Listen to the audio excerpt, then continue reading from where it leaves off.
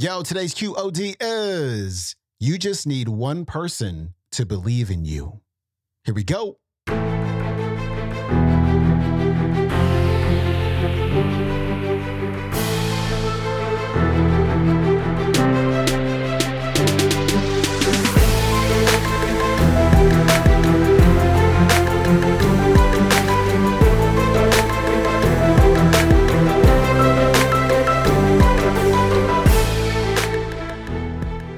Welcome back to the Quote of the Day Show. I'm your host, Sean Croxton of SeanCroxton.com. We got Hoda Kotb on the show today.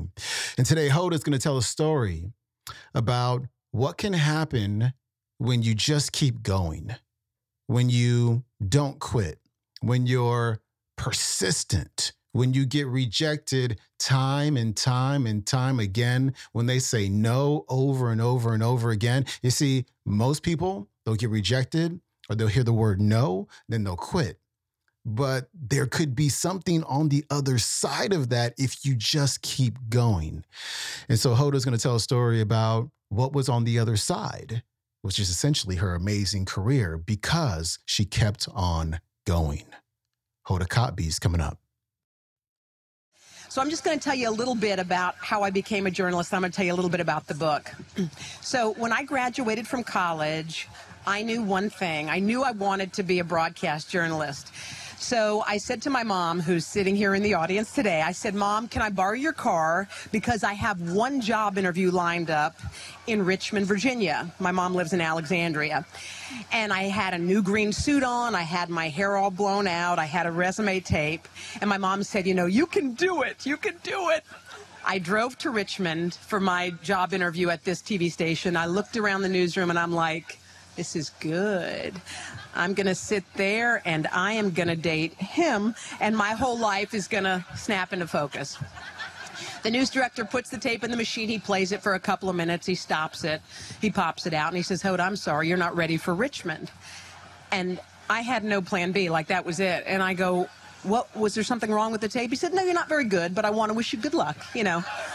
Bye-bye, like that.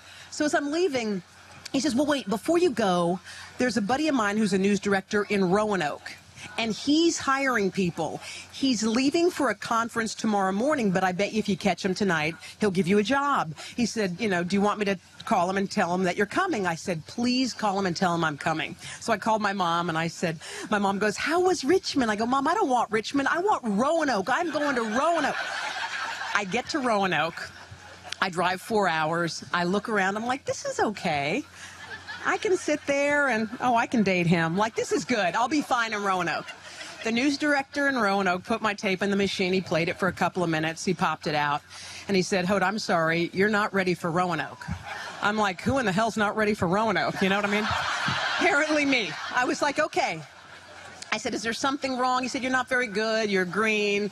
You know, he said, you know, bye-bye, like that. So as I was leaving, he said, well, wait a second before you go. He said, a buddy of mine is hiring in Memphis, Tennessee. He's going to the same conference I'm going to, but he's leaving in the morning. If I call him, you know, I'll let him know you're coming if you'd like. And I said, please call him and tell him I'm coming. So I called my mom. How was Roanoke? I go, Mom, I don't want Roanoke. I want Memphis. Like, I am going to Memphis. Now, Tennessee's the long, skinny state, and Memphis is all the way at the other end. So I drove all night across the great state of Tennessee. I got to Memphis. I meet the news director. I hand him my tape. He puts in the machine. He plays it. He ejects it.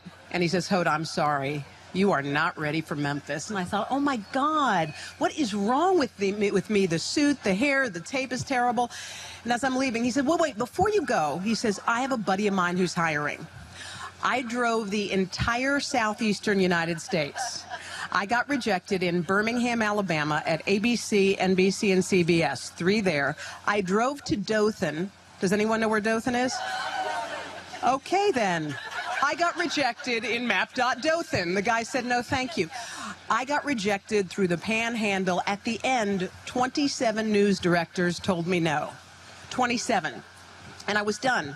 I was tapped out. It was 10 days later. I was depressed. My mom needed the car. It was time to go home. So I said, you know what? I was in the panhandle. I said, I'm just going to drive home to Virginia and I'm not, I was sad. I put on James Taylor. I didn't have a map. I figure I was going to drive north for a while and then over to Virginia. So you know how they say God gives you a sign? So there was this huge physical sign that said Greenville, Mississippi, which shows you where I was. Our eye is on you, CBS. I said, you know what? I'm going to go into that television station and get a map. I am so lost, and then I'm just going to go home, and it'll be over. So I get to the station, and there's this short little man named Stan. He's like, hey, I'm Stan Sandroni. I'm the news director. I was like, hi. He goes, I was sports director yesterday, and I got promoted. I was like, oh, good for you. He said, well, what is your name? I said, my name's Hoda. He said, come on in, Hilda. Let's look at that tape. I was like, you know what? Who cares what your name is when you're getting rejected? I didn't even care. So he takes the tape, he puts it in the machine, he plays it, and something amazing happened. He watched that tape. He watched the whole horrible, terrible 30-minute tape to the end. I was suddenly standing up taller. I was watching him watch it. I couldn't believe what I was seeing. When it was done, he stopped the tape. He looked at me, and I'll never forget what he said. He said, Hoda, Hilda, I like what I see. I said, you do? I was just sobbing because I was so tired, and I couldn't believe this guy hired me. So it reminded me that you just need one person to believe in you.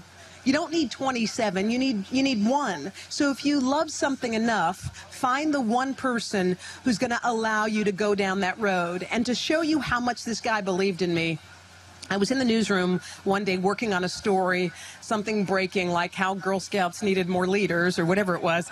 And as I was writing the story, he walks in and he goes, who has a blazer? I go, what? He goes, a jacket. Who has a jacket? I go, oh, I have a blazer. It's hanging up on that hanger. I thought somebody needed it for a stand-up.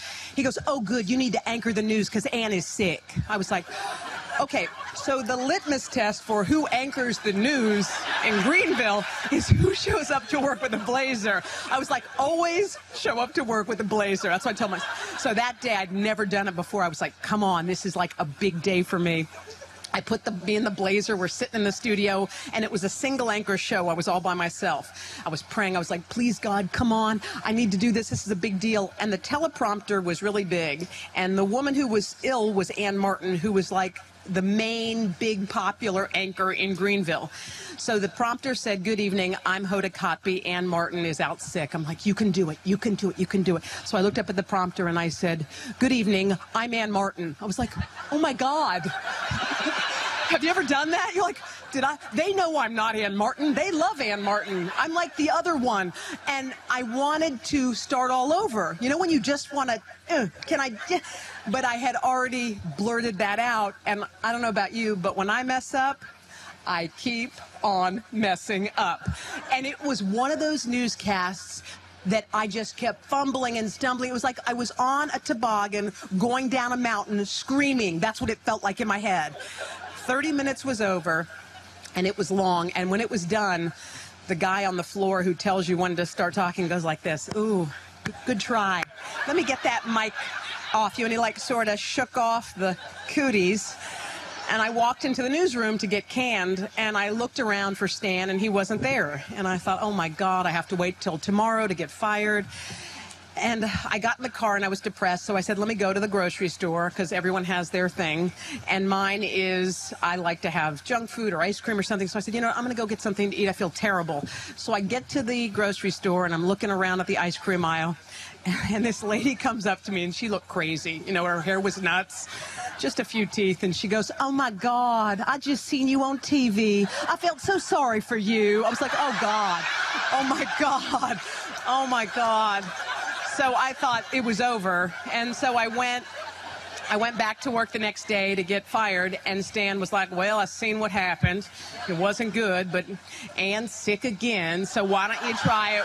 He gave me another go.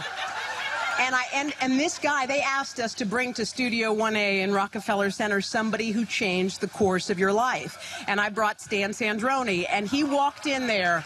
You guys, it was such a big day for me to have him there. He looked around, and he was like, is that Matt Lauer? Is that Al Roker? Hey, Al! You know, but he said, I knew that you could do it. And I said, you know what? You are the only one. And again, remember in your life, if you love something enough, Just, a lot of people are going to tell you no along the way. And sometimes you just need one person who tells you yes. That was Hoda Kotb. You can check her out on your television 5 mornings a week on the Today Show. And you can also check out today's entire talk on the YouTube. It is called Hoda Kotb Speaking.com.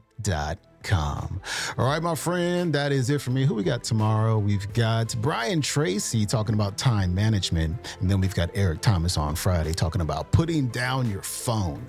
Have a great day. I will see you tomorrow. We out. Peace.